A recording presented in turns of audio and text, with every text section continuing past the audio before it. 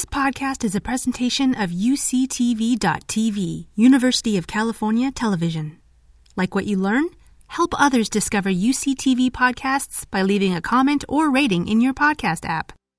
As a background to my talk today, Perspectives on the Future of Fossil-Based Human Origins Research, I want to tell you that I'm a paleoanthropologist who's been conducting field research for the last 30 years in one of the remotest areas of the world and collecting fossils of our ancient ancestors.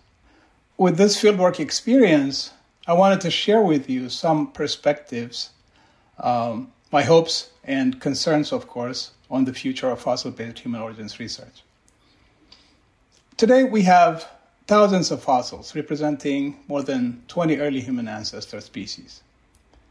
All of the ancestor species older than 2 million years were found in Africa. So when we go back in history, remember what Charles Darwin predicted in 1871 in his book, The Descent of Man, where he said the last shared ancestor of apes and humans lived in tropical Africa.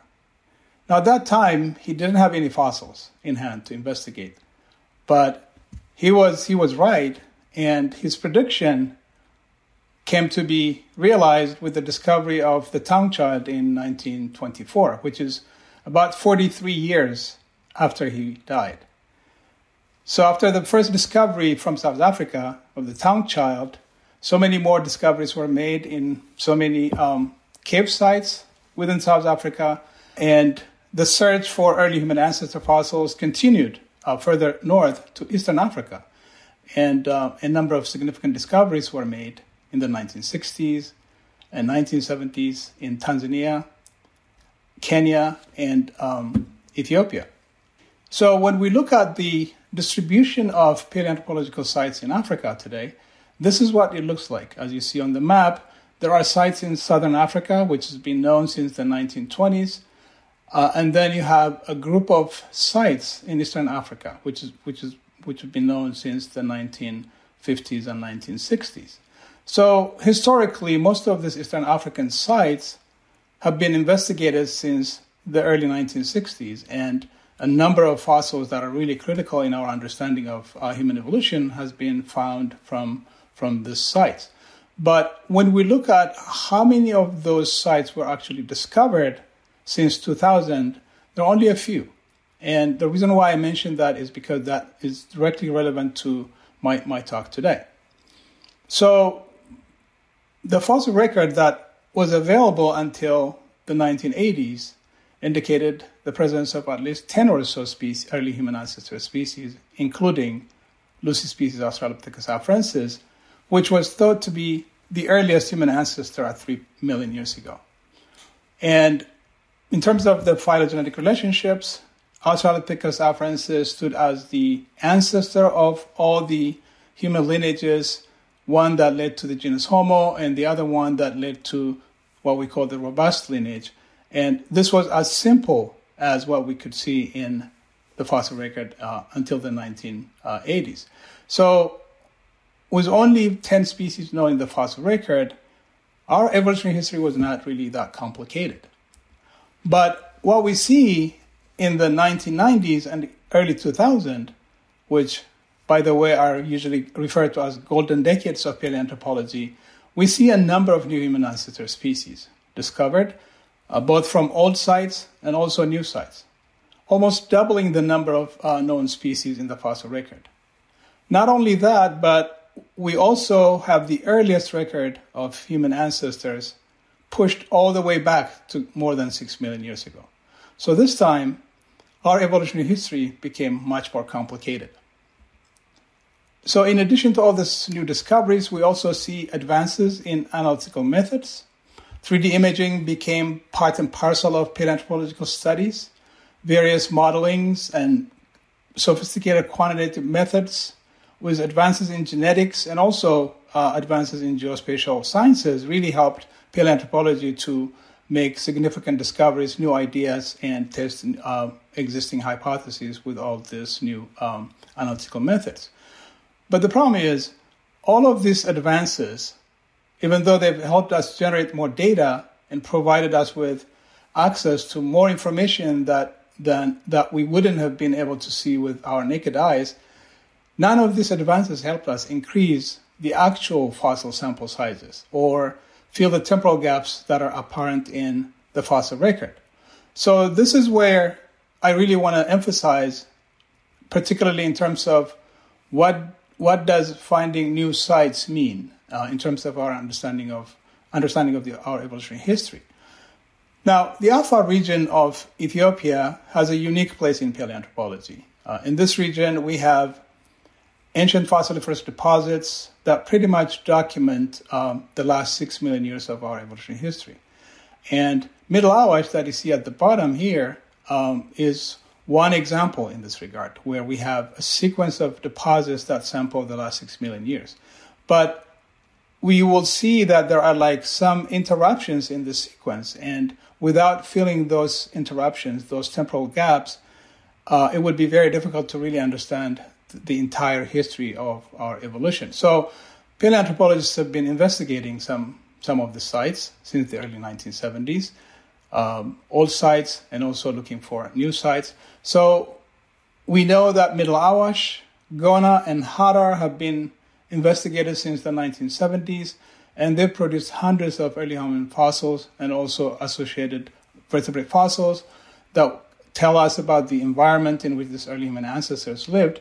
But there are still some gaps in the fossil record that we really want to find by locating new sites, because it's less likely that we will have those gaps filled from the existing sites, especially when we know that paleoanthropologists have been working at the sites for more than 50 years. So finding new sites, like one example that I can mention to you is Ledi Geraru. Ledi Geraru is a site that was discovered after 2000. And now we have the earliest fossil evidence of the genus Homo, which is our genus, from 2.8 million years ago. Previously, we thought that the earliest record of Homo is about 2.4 million years ago. So that's because of the discovery of a new site that we now know that the genus Homo appeared in the fossil record much earlier than previously thought. Another new site that I would like to talk about is Woranzo-Mille, which is where I'm going to spend more time, because that's the site that I've been working at for the last 15 years. So for almost 15 years, I've been participating with the Middle Awash Project as a member, and during those years, I have come to understand the geological history of Middle Awash, the temporal gaps that are missing within the almost 6 million years record of our evolutionary history at Middle Awash. And it's always been my interest to actually see, look for new sites where we can actually fill some of those gaps that we have in beautiful sequences like in the Middle Awash. But of course, I also wanted to have a site where I can work for, as a career in the future. And that's when I decided to do some survey and exploration in the northern part of the Afar Rift. And I spent about 2 years before I finally located Woranzo-Mille. So those two sites are probably two of the most significant new sites that have been added to the older sites within the Afar Rift system. And Woranzo-Mille has a lot of surprises in terms of how we understand our evolutionary history, particularly during the Middle Pliocene between 4 and 3 million years ago. And because of the discovery of this new site, we added more than 200 fossil specimens of early human ancestors, ranging in age from 3.8 all the way to 3.2 million years ago. Although most of these are isolated teeth, we have a cranium that you see on this screen, which is about 3.8 million years old. We have numerous maxillae, the upper jaw and lower jaw mandibles, postcrania, and a partial skeleton, and including this wonderful partial foot that you see here called the Burtele foot. Now, each of these discoveries have their own impact on how we understand our evolutionary history. So the work that we have done so far at Woranzo-Mille shows us that there were at least 4 different species identified from the sequences that are sampled by almost 800,000 years. One is Australopithecus anamensis, which has been known from Kenya and Ethiopia, Middle Awash, but it was known only up until 3.9 million years ago. So its discovery at Woranzoomila at 3.8 million years ago tells us that Anamensis lived longer than previously thought. We have a partial foot from Woranzoomila that is really interesting because it shows opposable big toe at 3.4 million years ago, a time when the famous Australopithecus afarensis was roaming, the deserts of, well, not deserts, but the lands in the Afar region. And here we have a species that had kept its opposable big toe and living at the same time in close geographic proximity.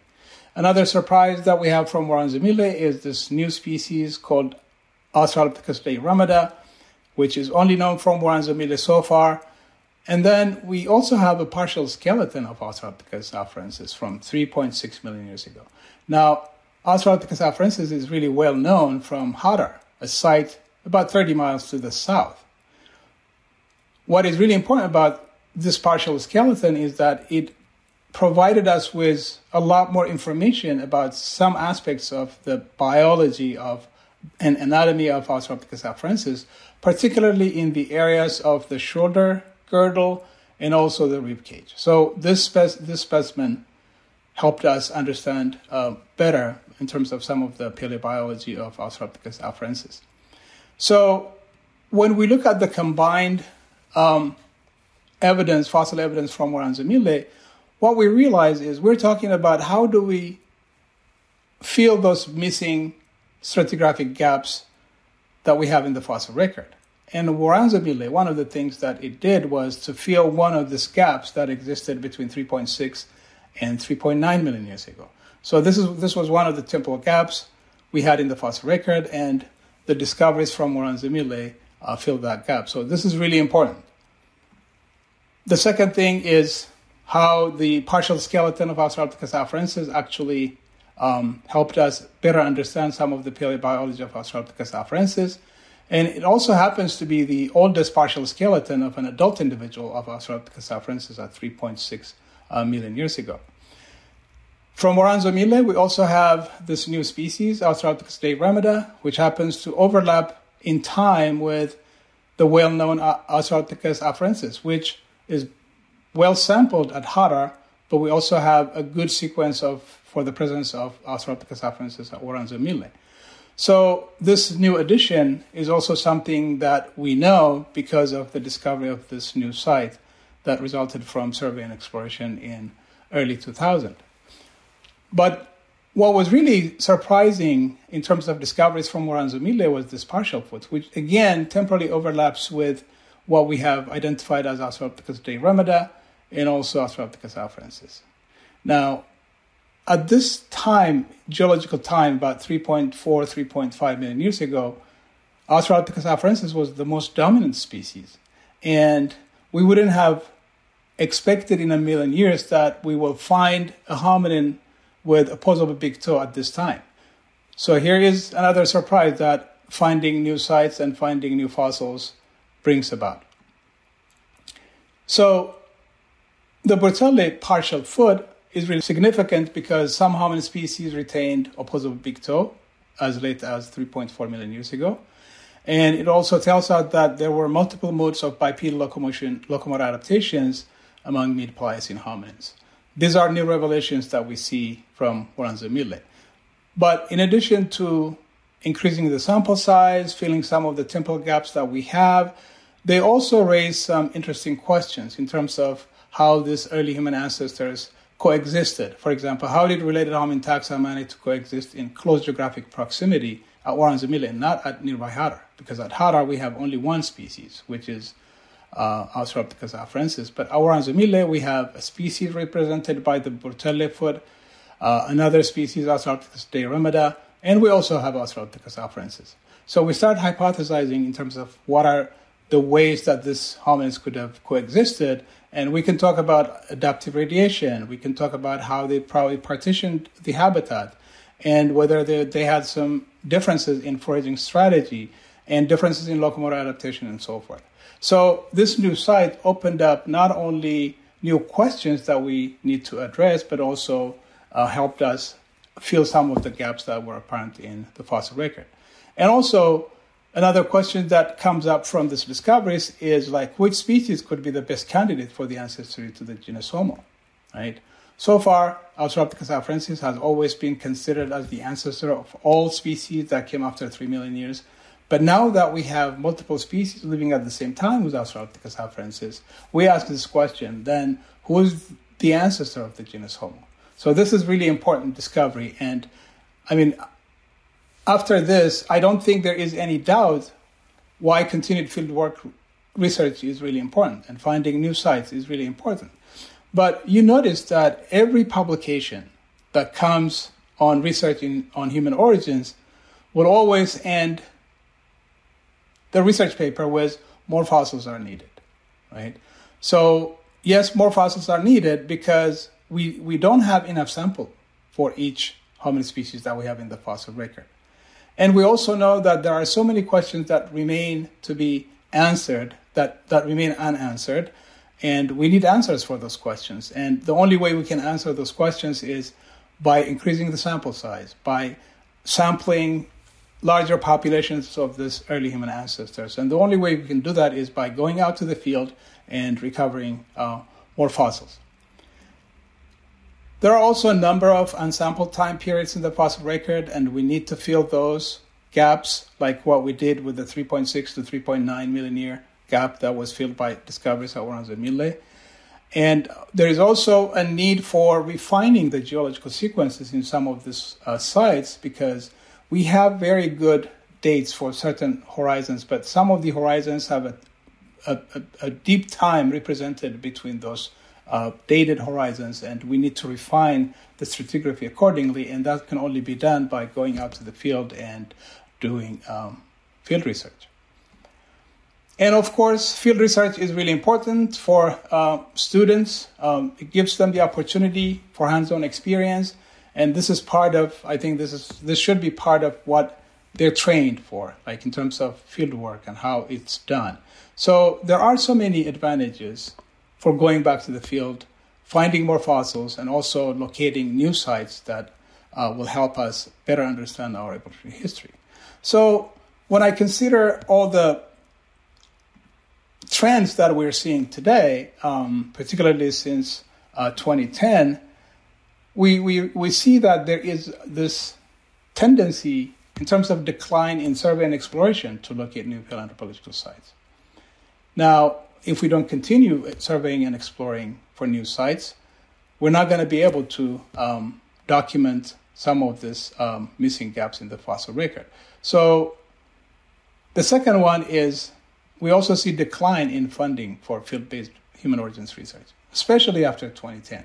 There was an increase in the early 2000s or late 1990s, and as a result, you've seen how many specimens, how many fossil hominids were identified in the 1990s and early 2000s. So that was really a good trend, but since after 2010, we see some decline in terms of funding for field-based human origins research. And I also see that training of undergraduate students in the field seems to be declining, and that's not a good sign, like the other ones that I mentioned earlier. So this is also something that we need to think about. So how can we move forward in human origins research? As we know, there is serious problem in terms of like what the trends are, what the current trends are. So the first thing is, I think there should be a consensus among all stakeholders that human origins research cannot happen without the fossils that come from fieldwork. By stakeholders, I'm referring to all paleoanthropologists, students, granting agencies, private and federal granting agencies. All of this are included as stakeholders. So this is something that we have to really understand, that this is a critical part of human origins research. I also think that there is a need to invest in survey and exploration to locate new fossiliferous sites. And of course, we know the logistical challenges and how expensive it is to actually go out and survey and explore to find new localities. But I think the fact that we now have much sophisticated geospatial sciences, we can really incorporate new approaches from those sciences and kind of make the challenges much smaller. And we also need to, as paleoanthropologists, we need to consider fieldwork as a major component of their students' training.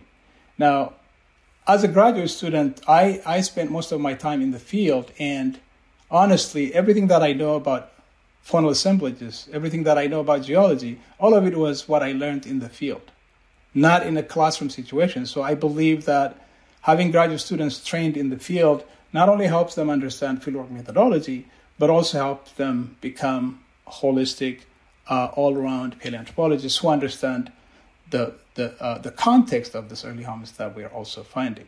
So without continued fieldwork and recovery of more fossils, without filling the temporal gaps in the fossil record, without refining the ages of the fossils we currently have in hand, I don't think we can fully understand our evolutionary history and how we became who we are today. Thank you. Thanks for the invitation for this symposium. Today, I'm going to talk about using stem cells to study human origins. So we started this work by asking a question: how is the human brain distinct from other primates? And we know that human brains have increased neurons have increased dendritic branching. We know that there is increased spine density on the neurons. There is enlarged cortex. And we also know that there is a delayed maturation of neurons in human brains. And that delayed maturation is also called neoteny. So we have observed neoteny in cortical growth, cell cycle length, and dendritic spine maturation, amongst other things. So we wanted to look at systems to understand this aspect of this delayed, protracted neuronal maturation in humans. And there are different systems in which you can look at that, from looking at the DNA to postmortem brain tissues, to fossil evidence, and to archaeological evidence. We wanted to focus on another system where in which we use live cells from non-human primates and humans to look at comparative experiments, so we can test and validate some hypotheses regarding neuronal maturation. So stem cells can differentiate into neurons, and we can look at them comparatively between humans and non-human primates and see what are the changes or the differences between cells differentiating. So for this to be a valid system, we need to know if there are differences that are detectable at the cellular level that will be relevant to understanding changes in brain size or neuronal maturation in humans. Are there changes that we can identify in the cell that would be relevant for the individual? And early on, we to generate the resources for this work, we used induced pluripotent stem cells. We generated induced pluripotent stem cells from chimpanzees and bonobos, which are our closest living relatives. And we also show that cells from non-human primates, from those apes, were able to differentiate in vitro from the induced pluripotent stem cells, and they expressed neuronal markers that were typical from the developmental stage, such as the ones indicated here, MAP2, TIG1, synapsin, and they also expressed cortical markers. So we were able to generate cortical-like neurons in culture from non-human primates. So a question we had is, and it's one way that we could look at neuronal maturation from this, starting from the stem cells, was to look at neuronal activity. So to detect neuronal activity from the different species comparatively, we used a system called multi-electrode array platform. So that system allows us to detect extracellular voltage changes that are associated with electrical events, here shown by those blinking dots. So those were neurons that are firing action potentials. So our first analysis showed that when we look at earlier during development, humans generate a certain amount of activity, and every trace here corresponds to an activity of a neuron. So that's when a neuron fire. That's why we see a trace. And we compare that to chimpanzees and bonobos. And initially what we see is chimpanzees and bonobos here in red are differentiating more. They were quicker at differentiation compared to human neurons. But later on during differentiation, and that's when you look at 6 weeks now of a neuronal differentiation, those same neurons are now firing more rapidly. So they were differentiating more. They were more differentiated, firing more action potentials and more mature compared to chimpanzees and bonobo. But we notice that delayed maturation that we also call the protracted development or neoteny in human neurons cultured in a dish. So now we have a system in which we can study neoteny in the dish. So we then ask the question, what are the genetic drivers for neoteny? So can we identify those the genetic drivers that would allow for this delay of human neuronal maturation? And there are different drivers, potentially different genetic drivers. And one of them will be gene duplications. And there are a number of studies over the years that have shown that humans have unique gene duplications that could be responsible for some of the genetic drivers for human neoteny, and other genetic candidates for genetic drivers of human neoteny could be related to gene regulation. So transcription factors bind to specific sites in human genes, and those sites could be evolving different in humans compared to non-human primates. So you still have the same transcription factor, but the binding sites will be different. So we could potentially detect that by looking at differential expression profiles. So there is evidence that there is positive selection of transcription factor binding sites, and that's indicated in this paper. So that suggests that the transcription factor binding sites may be evolving new functions in humans. You can still use the same transcription factor, but the binding sites in the DNA might be different. So with that in mind, we ask the question if changes in gene regulation in humans compared to non-human primates could be a component of human neuronal neoteny. And for that, we looked at differential gene expression in humans compared to non-human primates. And here we used a system that we differentiated the induced pluripotent stem cells that we had from humans, bonobos, chimpanzees, gorillas, and rhesus. And we differentiated them in neuroprogenitors, here called NPCs. And we also differentiated them further into neurons.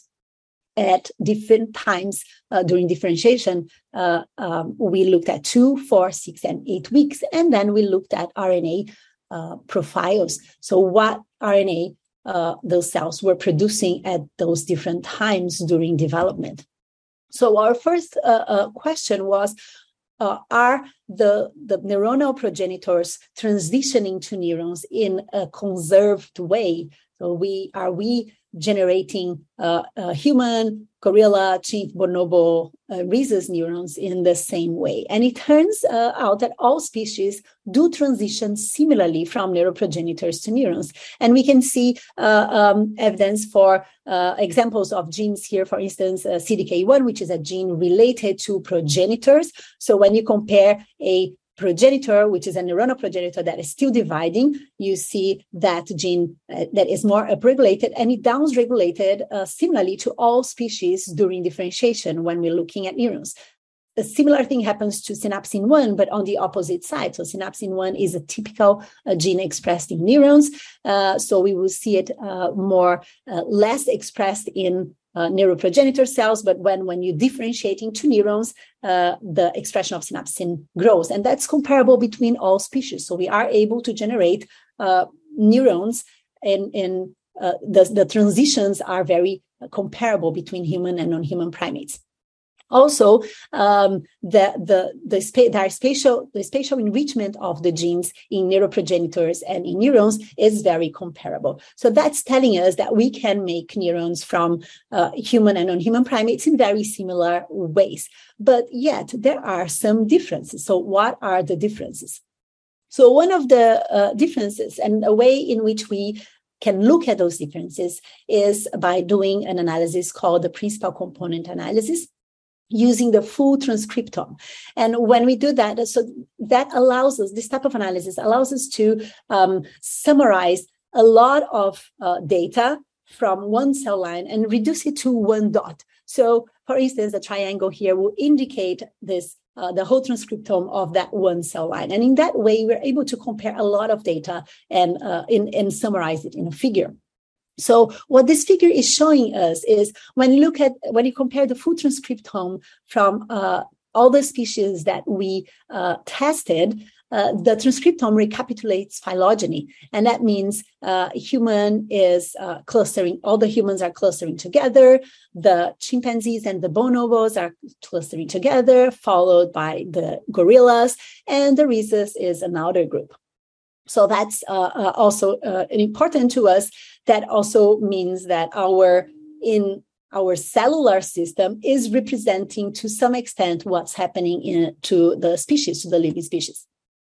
So what we did then is we performed a weighted correlation network analysis, which is another type of analysis that will identify the top correlated upregulated genes in human-specific networks. So here we're looking for things that are human-specific, for genes that are human-specific and are upregulated in humans. So there are a number of genes that are identified, but one of our top upregulated genes is called GATA3. And we can see here in more detail that over differentiation time, so 0 will be the progenitor, and then we have 2, 4, 6, and 8 weeks. GATA3 goes up during the earlier stages of differentiation in humans, so that's a green trace here, and it stays up over the course of the differentiation compared to the other non-human primates. So we see in this analysis that GATA3 is correlated with genes that are uniquely regulated in humans by looking at the transcriptome. So we got very excited when we saw GATA3 as one of our top regulators, because that manuscript that I showed you before, published a number of years ago now in Nature Genetics, also showed that GATA3 was one of their top transcription factors whose the binding sites were showing the strongest evidence for positive selection. So we wanted to confirm that GATA3 expression was increased. So we confirmed that increase in expression of the GATA3 protein in human cells compared to non-human cells, both chimp, bonobo, gorilla, and rhesus didn't express GATA3. And we also showed that in postmortem brain using Allen Brain Atlas, we showed that GATA3 we pulled the data showing that humans have increased expression of GATA3 compared to rhesus. So both on neurons that we were culturing the dish, as well as in brains, postmortem brains, GATA3 was all upregulated in human cells.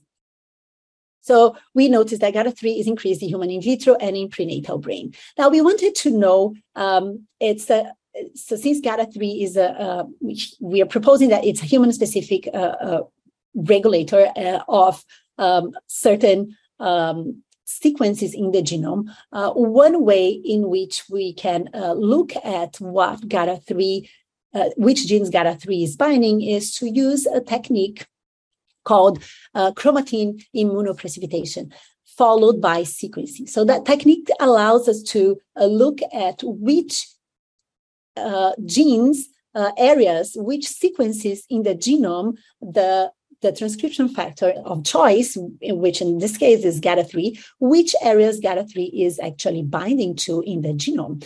So when we do that in our cell lines, we notice that there was an enrichment of GATA3 on promoter regions and 5' UTR of genes, which is something that would be expected as a characteristic of a transcription factor. And we noticed a number of genes, and here is an example of a gene called Notch2NL that has enrichment of GATA3 signal at the 5' UTR.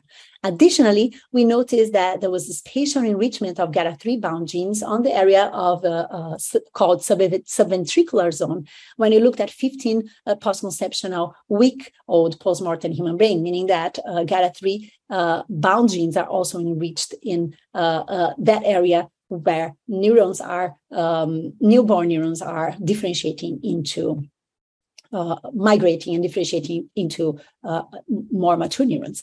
Additionally, we noticed that the binding sites we detected using that technique called chromatin immunoprecipitation, followed by sequencing, those sites were located in areas in the neurons, and they are under positive selection in humans. We use that same algorithm that Arbiza et al. In Nature Genetic used in the past. So with that experiment, we concluded that GATA3 binds to unique sites in human neurons that are under positive selection. We wanted to know what knockdown of GATA3 would do, and we wanted to ask the question if it would be inhibiting human-specific expression. So we generated cell lines that were using SH RNA against GATA3. We decreased the expression, we're able to decrease the expression of GATA3, and we wanted to both in protein and RNA, we wanted to look at what would be the consequences of that. So here is that same type of plot, principal component analysis, where we are specifically, we included all species, but we are only looking at genes that are identified as GATA3 regulated within humans. So when we look at a principal component analysis, including only the genes that I mentioned that are GATA3 regulated, we can see that humans are clearly separated from the other non-human primate species. Now, what happens when we now plot human cells in which we have decreased expression of GATA3? So look at what happens now. The black symbols change their position in principal component analysis, especially in principal component analysis 2, so the y-axis, to a location that is more similar to where bonobos and chimps, non-human primates, are located.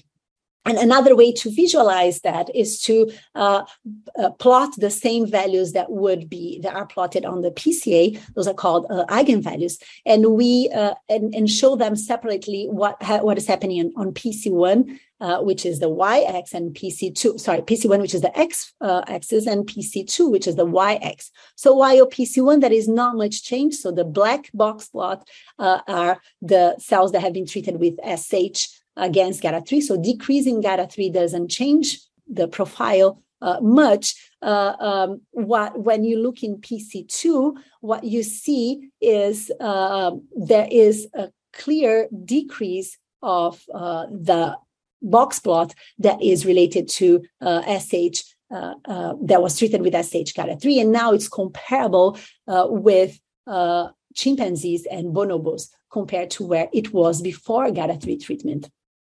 And that we also wanted to show some examples of human-specific expression patterns that are expressed more similar in non-human primate samples after treatment with SH GATA3. So SH GATA3 is able to change expression of some of the genes. The lack of GATA3 changed the expression of some of genes to a more similar expression to what you see in non-human primates. And here's an example of TMEM260 and CT and NAL1, where treatment with SH GATA3 changes the expression of the genes to more similar to the levels that are expressed in non-human primates. And we have also other examples of genes that shift in human expression to a more pen-like state after knockdown. So with those experiments, we are suggesting that GATA3 regulates a component of the transcription that distinguishes human neurons from pen neurons. Our other question was would that now that we notice that there is a change, do we see any differences in the physiological maturity rate in human neurons? And that we have to remind us, what we have seen before is that a protracted development, maturation in human neurons. So human neurons here in green are delayed maturation compared to chimpanzees and bonobos. We have shown that before. And what we're looking here is the same parameters, which is the mean firing rate, as well as bursts, which are indicators of neuronal maturity. And when we look here at the red squares that I'm highlighting, you can see human neurons treated with SH against GATA3 compared to untreated or humans treated with SH control. You see that there is an increase in activity in those neurons, and we can see a plot here showing in black an increased activity for both parameters of the mean firing rate as well as number of neuronal bursts, both parameters that indicate neuronal maturity. So the absence, removing GATA3, speeds up the maturation of human neurons. So GATA3 presence acts to delay the rate of maturity of spontaneous action potentials. And we think that this is a key aspect of human neoteny. So GATA3 is involved in that process. So to summarize and conclude, I hope you saw evidence that GATA3 is uniquely upregulated in human neurons in comparison to other non-human primates. I hope you also understood that GATA3 is bound to genes that display human-specific dynamics. GATA3 binding sites are under positive selective pressure in human neurons. GATA3 regulates a component of transcription that distinguished human neurons from PAN, and GATA3 acts to delay the maturity of spontaneous action potentials, and that's a key aspect of human neoteny. And to conclude, we think that our findings underscore the importance of identifying how human-specific gene regulation is brought into an already functional transcriptional network of an organism, potentially through the coevolution of transcription factor binding sites. So the idea that if you can still keep the same regulations, but if you change the binding sites or you have new binding sites, you're able to change important aspects of neuronal maturation. And with that, I would like to acknowledge our collaborators, Rusty Gage from the Salk Institute, Caterina Semendeferi from UCSD, and people that were more directly involved with this work. Sarah Linker is the lead author. Renata Santos are also very involved. And we also had support from Inigo Narvaisa, Mayan Wang, Amandeep Sharma, Anna Mendes, Ruth Offner, and Lynn Moore. And thank you so much. You've been listening to a podcast by University of California Television. For more information about this program or UCTV, visit us online at uctv.tv